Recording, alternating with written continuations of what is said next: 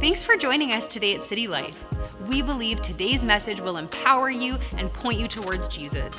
But remember that church is so much more than a message you listen to. It's a living, breathing community that we invite you to be a part of. We hope to see you on a Sunday morning at City Life, in person or online.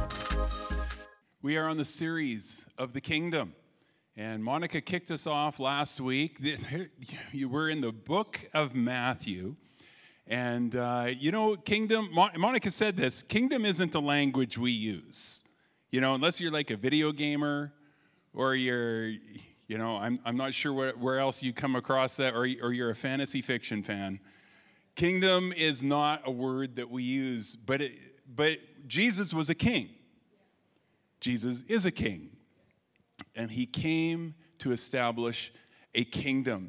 And the Gospel of Matthew it's a gospel announcing the arrival of a kingdom, a new king with a new kingdom. And we find it filled with teaching, the teachings and parables of what this kingdom is like. And Jesus, the book of Matthew, it introduces us also to Jesus as a teacher. Now, the book of Matthew, it's broken into 5 themes. And those 5 themes parallel the 5 first books of the Bible, or the books of Moses. And what this is that it's broken into 5 main themes, and it shows that Jesus is the new teacher that is going to fulfill the first 5 books of the Torah, also which is called the law. And so what we find in the chapters 1 through 3, Jesus is the promised king greater than Moses. And Moses came, he delivered them from slavery, but Jesus came to deliver us from sin and death. Moses gave a new divine teaching. He came down with the book of the law. Jesus came to give us to give us a new law. Save them from sin and initiate a new covenant with us. And so today I want to look at Matthew, specifically chapters 4 through 7, but I'm not going to read the whole thing. Some of you just panicked, just had a little panic. That's a lot of Bible, Mike. But this is really where Jesus, his ministry starts. And we find here, this is the first announcement of God's kingdom. And we find in chapter 4, and I want to encourage you this week is take some time and read the Gospel of Matthew, these chapters 4 through 7. There is so much in here that is just stop and spend some time with it. Let it speak to you. But I want to take some key points out of here, and then I want to talk about a sermon maybe you've heard of. It was called the Sermon on the Mount, and it's a very, very key part of this launch of the kingdom. And we find chapter 4. This is immediately after Jesus is baptized. Now, Jesus has been baptized, and then he went out to the wilderness where it says he was tested and tempted by the devil for 40 days and 40 nights, which is also a parallel to the life of Moses, who was in the wilderness for 40 years. And so there's all these parallels. And so Jesus, he defeats temptation, and then he comes back and he announces this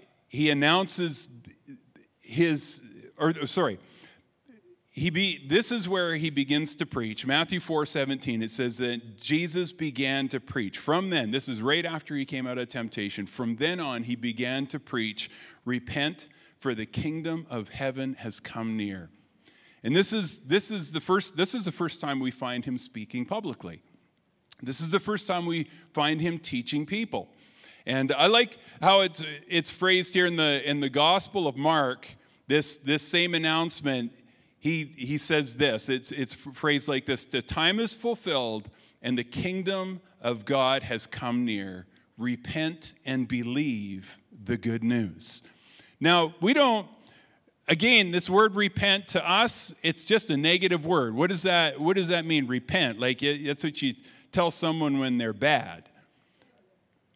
You think repent, it's like, well, we need to feel really sorry for everything we've done. We need to like walk on our knees on glass, or we need to spend like 4 hours in prayer to make up for the bad. That's repenting, but that's not what repenting is. In fact, if you go to the Greek word, the word repent, it's more accurate to translate it as rethink.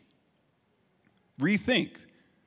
And have you ever had a situation in life where a problem that you've been trying to solve and you just can't solve it, but then somebody says something to you and it just changes your whole perspective on the problem? That's repenting. It's causing you to rethink the way you're approaching. And Jesus is saying, I want you to rethink. He says, repent and believe, but that word believe, it's actually would be more accurate to translate it trust. Repent, rethink, and trust. Rethink your approach to life and trust. Well, trust what? Trust that what I'm telling you, what I'm teaching you, is going to produce a better life for you than what you can do, than what you and your reasoning. It can bring, what I'm teaching you can bring you to a better place. In the Christian life, it's a journey. It's a perpetual turning away from ourselves and other things that we put our trust in before God, and it's turning to God and trusting Him. And it's perpetual because we are prone to wander, aren't we? We are really good at getting distracted in life. You make your New Year's Day, you say, you know what, I am going to eat healthy this year. And then by noon, somebody comes over with chips, hot wings, pizza. And then what do? I'm going to eat healthy tomorrow.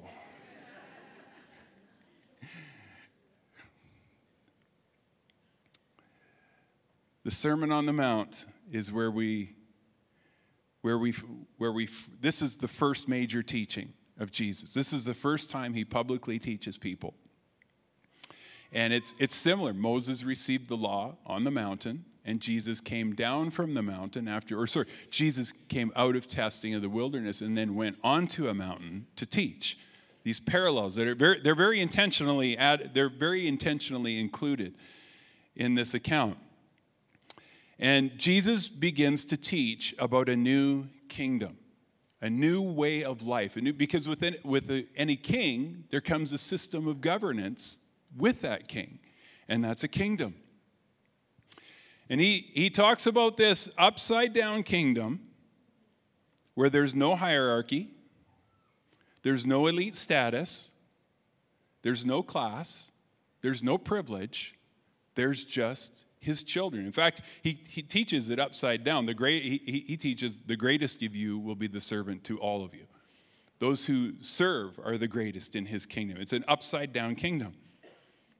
And the main theme of this kingdom, the main theme of Jesus is that he wants to transform human hearts into hearts of love. Love is not just a feeling. It's more than a feeling. Some old-timers out there groaned. Love is not just a feeling or a state of relational or emotional bliss or of sending good thoughts out to those around us. That's not love. That's just, I don't know what that is, but that's not what love is. You can sing a lot of songs if you start making statements about love. I want to know what love is.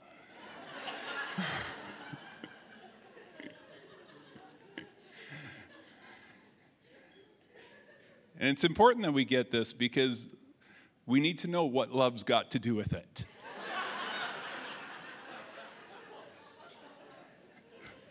I'm dadding all the way down.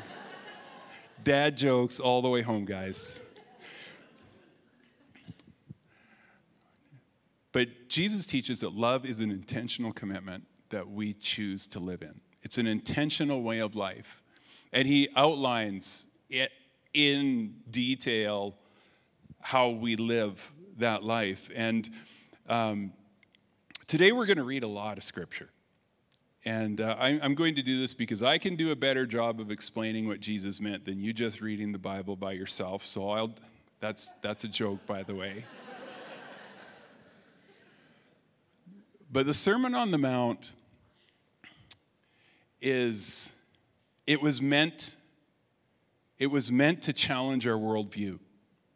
The Sermon on the Mount, the early church and the early disciples understood that this was to be the law of the New Testament church. This was the law.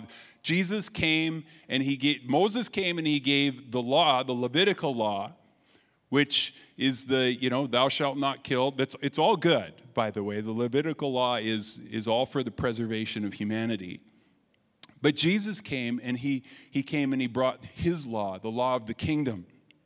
And he said he was going to fulfill the law of Moses, and he was giving us a new law, which is the law of love in his kingdom. And the early church understood this was meant to be memorized. This sermon was meant to be meditated upon. This wasn't just cool teaching. This is a great new teaching from Jesus, and it's kind of catchy. It was meant to challenge our worldview and continually influence our thinking and actions. It was not meant to be easy.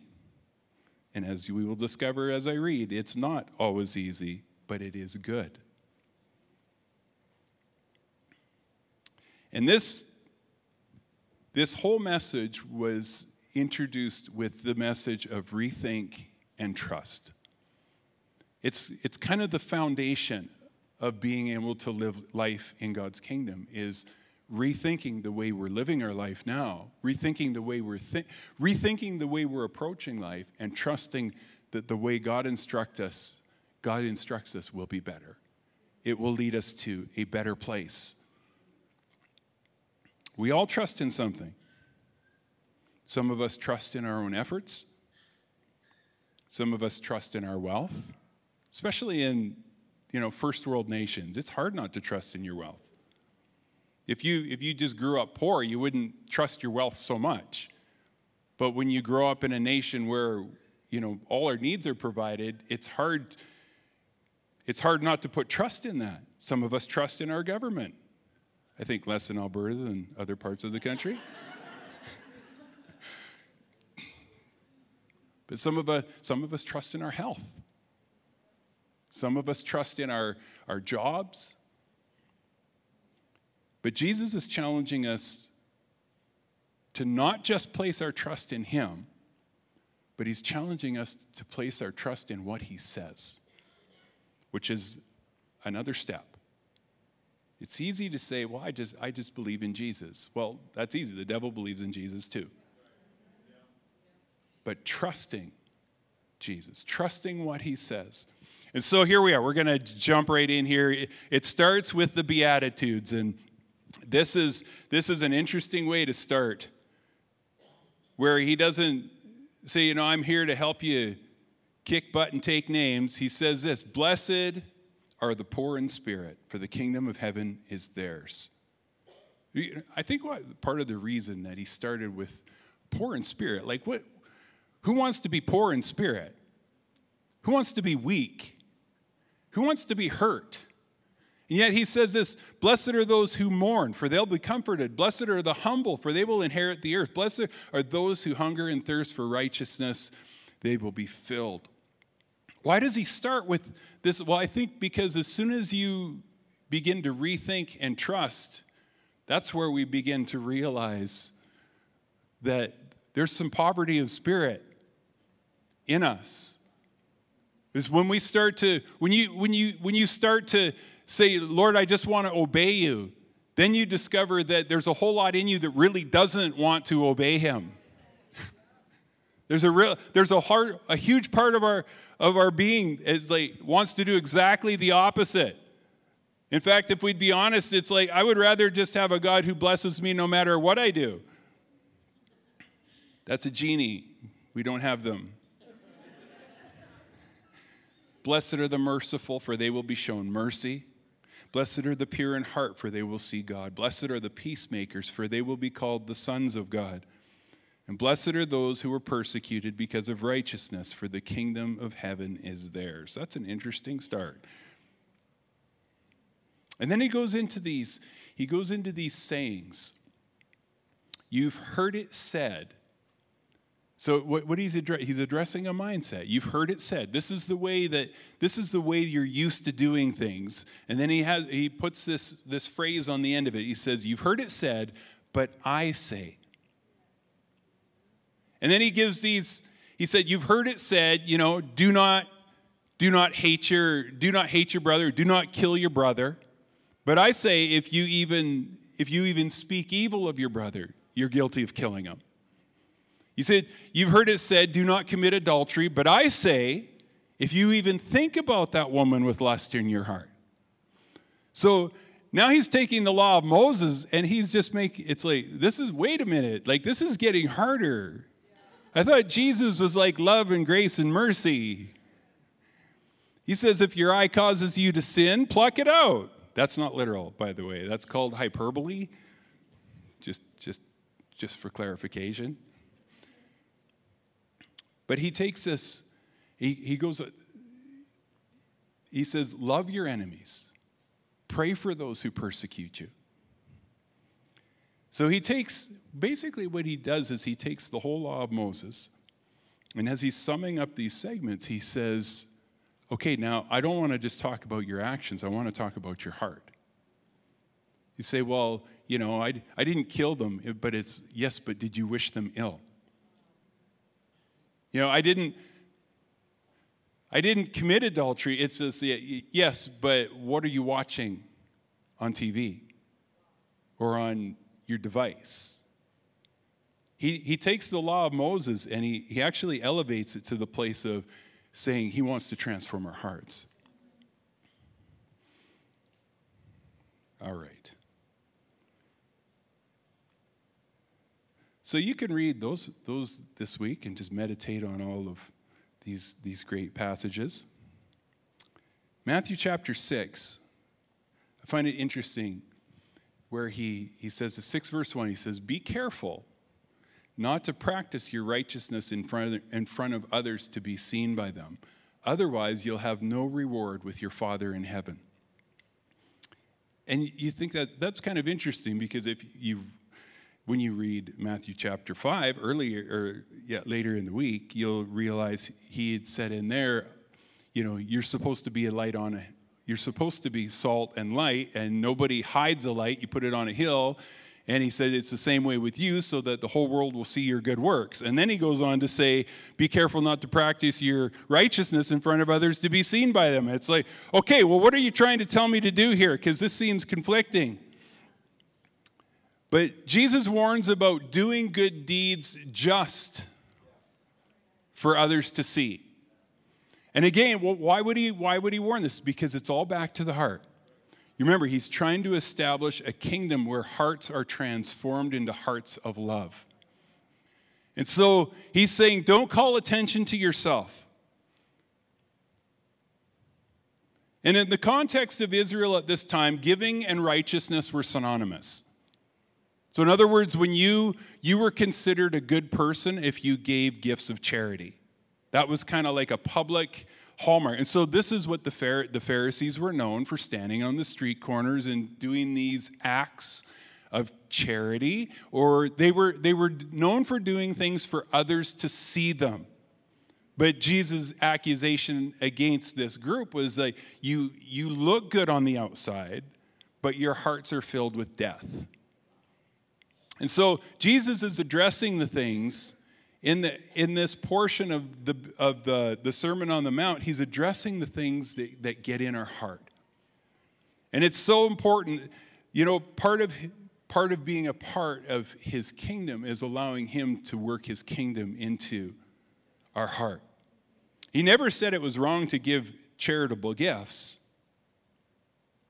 He just said don't give charitable gifts for recognition from others. Do it so that your Father in heaven sees you and can reward you. And he says this, don't call attention to yourself as the hypocrites do. And, the word hypocrite in the Greek literally means actor. Don't do things like an actor. Don't just be an actor in your faith. Don't just be an actor. If Jesus is addressing the heart. He's addressing motives. Why am I doing this? Is it because I want to please God, or is it because I want others to think well of me? And he goes on to say, pray in your room in secret. Pray to your Father who is in the secret place, and he will reward you. He's saying there is a part of the kingdom of heaven that is only found in secret. Now, when we gather together, it is a great experience. And it is also a necessary experience, but it's only part of the experience. There's also another part. There's a part of faith that only happens in secret. There's a part of faith that as soon as you make it public, it stops working. It's a part that Jesus says is go pray in secret because your Father will be found in secret. It's not the only place, but it's one place where something happens in us. Then he goes on to instruct us, in this secret place, what do? Well, you pray, and then you forgive. Mike, I'm not liking this message. Matthew 6:14, if you forgive others their offenses, your heavenly Father will forgive you as well. But if you don't forgive others, your Father will not forgive your offenses. Oh, that's not a very nice message, Mike. What is he saying here? Jesus is elevating our heart to something we can control. He's saying you can make decisions that will control the course of your heart. They will control where your heart goes. And then he sums up this whole section. It's kind of this whole private section is in Matthew 6:19. It says, don't lay treasures up on earth, but store treasures in heaven. For where your treasure is, your heart will be also. And this term treasures in heaven in Israel, in ancient Jewish culture, it was understood to mean acts of good. It was understood like treasure in heaven was the good that you did for others. And he was saying, make sure that the good that you do for others is something that's being done in a way that's building treasure in heaven. And then he goes on to say, therefore I tell you, don't worry about your life, what you will eat, what you will drink, or about your body, or what you will wear. Isn't life more than food, and the body more than clothing? Consider the birds of the sky. They don't sow or reap or gather into barns, and yet your heavenly Father feeds them. Aren't you worth more than they? But seek first, verse 33, seek first the kingdom of God and his righteousness, and all these things will be provided for you. You know what? For me to listen to that requires that I do some rethinking and trusting. Really, if I seek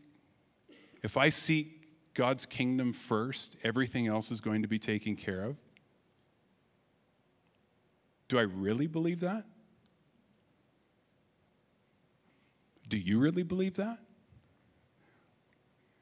When God challenges us, when we see Jesus saying, just trust that if you seek my kingdom, which is his way of living, he says, when you seek my kingdom, all these other things that you worry about will be taken care of.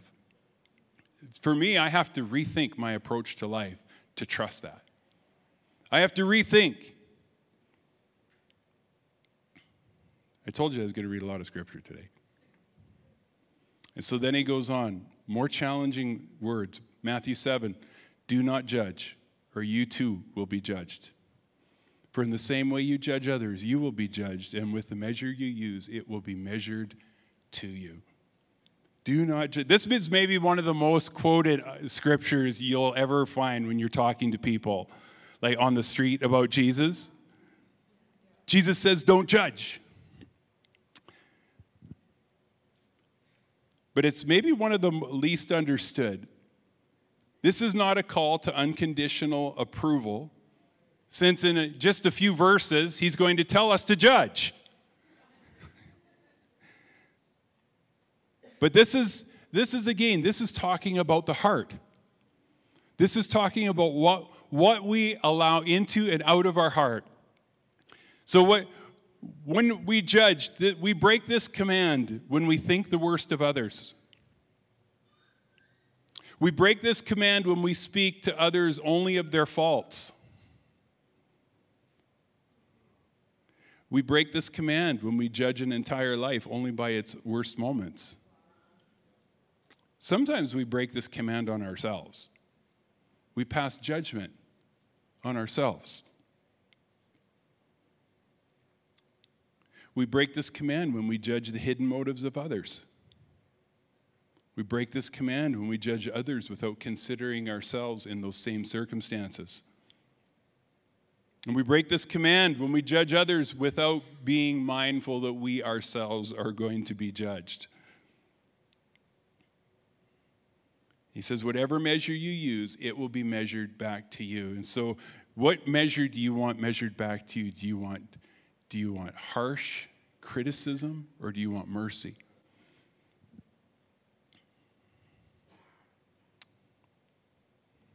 All right. So then he tells us, Matthew 7, enter through the narrow gate, for the gate is wide, and the road broad that leads to destruction, and many are there who will go through it. How narrow is the gate and difficult the road that leads to life, and few find it. Be on your guard against false prophets who come to you in sheep's clothing, but inwardly are ravaging wolves.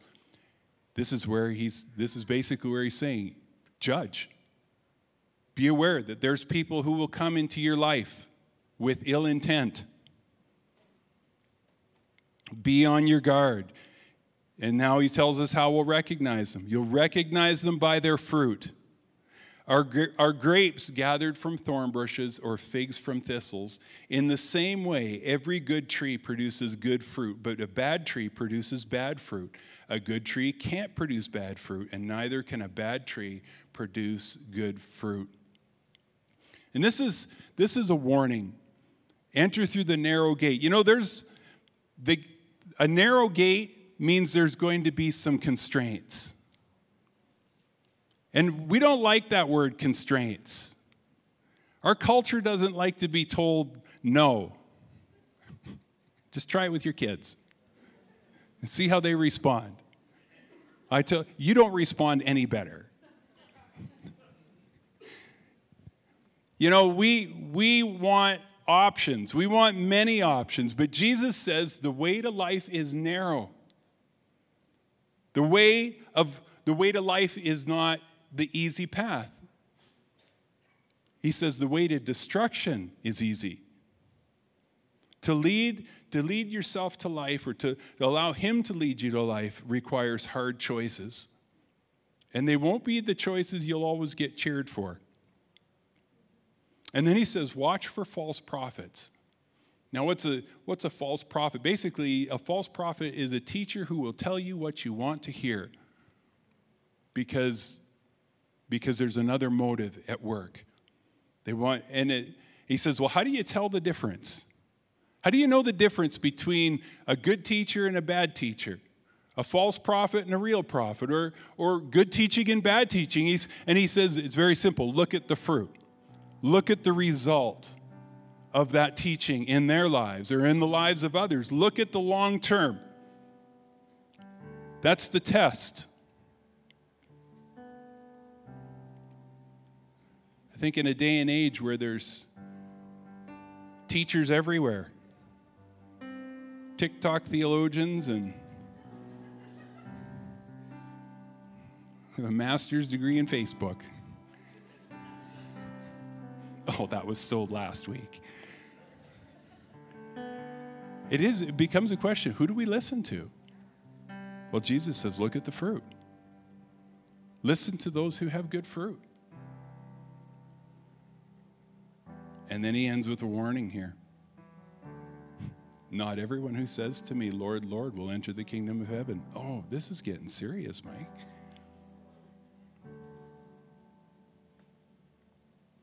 Not everyone who says to me, Lord, Lord, will enter the kingdom of heaven, but only the one who does the will of my Father who is in heaven.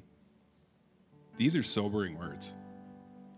Many will say to me on that day, Lord, Lord, did we not prophesy in your name drive out demons, and in your name perform many miracles? And I will tell them plainly, I never knew you. Away from me, you evildoers. Now, I'll be honest, in my grace theology, I don't get where this fits. Just speaking honestly as a pastor. This makes me rethink. Charles Spurgeon, he said this of this portion of the Bible. He said, by saying on that day, Jesus drew our attention to a coming day of judgment for all men.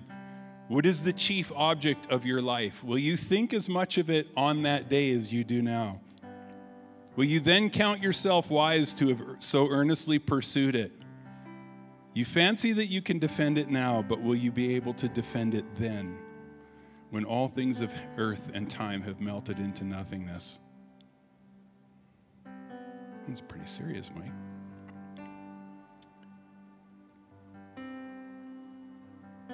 And then he talks, Matthew chapter 7, verse 24. Everyone who hears these words of mine and acts on them will be like a wise man who built his house on a rock. And the rain fell, and the rivers rose, and the winds blew and pounded the house, but it didn't collapse because its foundation was on a rock.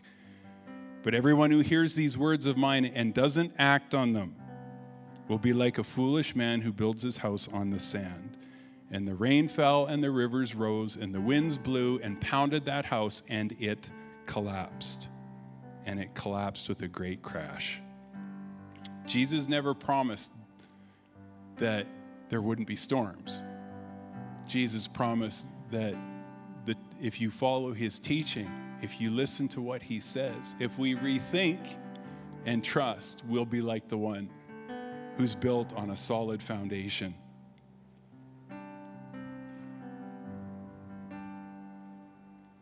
I find it interesting. The way this passage of Scripture opens up is to rethink and trust. And the way he closes this sermon is to rethink and trust. Trust what I'm saying will work better. Trust what I'm saying will lead you to life. Let's stand up.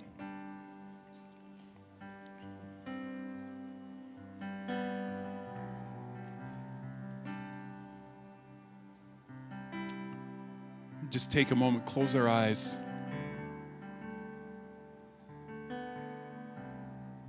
And Father, we pray that you would reveal to us the things that have been a hindrance to us trusting you. Those areas of our life where we've trusted our way more than your way. We've trusted that we can make a better outcome than you can make.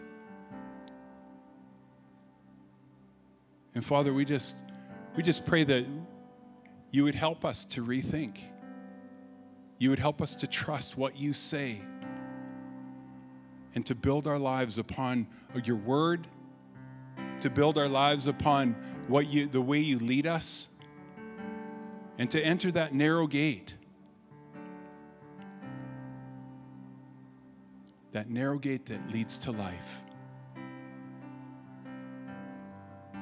And I'm just going to pray a prayer right now. It's a prayer we pray every week here. I think it's an important prayer. It's a prayer saying, Lord, I want to trust your ways. I want to trust your word, and I want to trust in what you have for me. I want to say yes to following you. I want to say yes to following your ways. And if you want to be included in that prayer, you can just join us as we pray. Lord Jesus, I want to follow you. I want to trust you. That your ways are higher than my ways.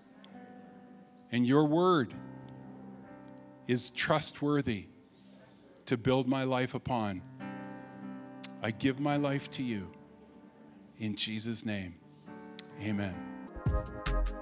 We hope today's message encouraged you. If you want to take your next step in saying yes to Jesus, you can always contact us at cty.lc/nextstep or fill out the Next Step section on the City Life app. It's an honor to play a small part in what God is doing in your life. We look forward to connecting with you soon.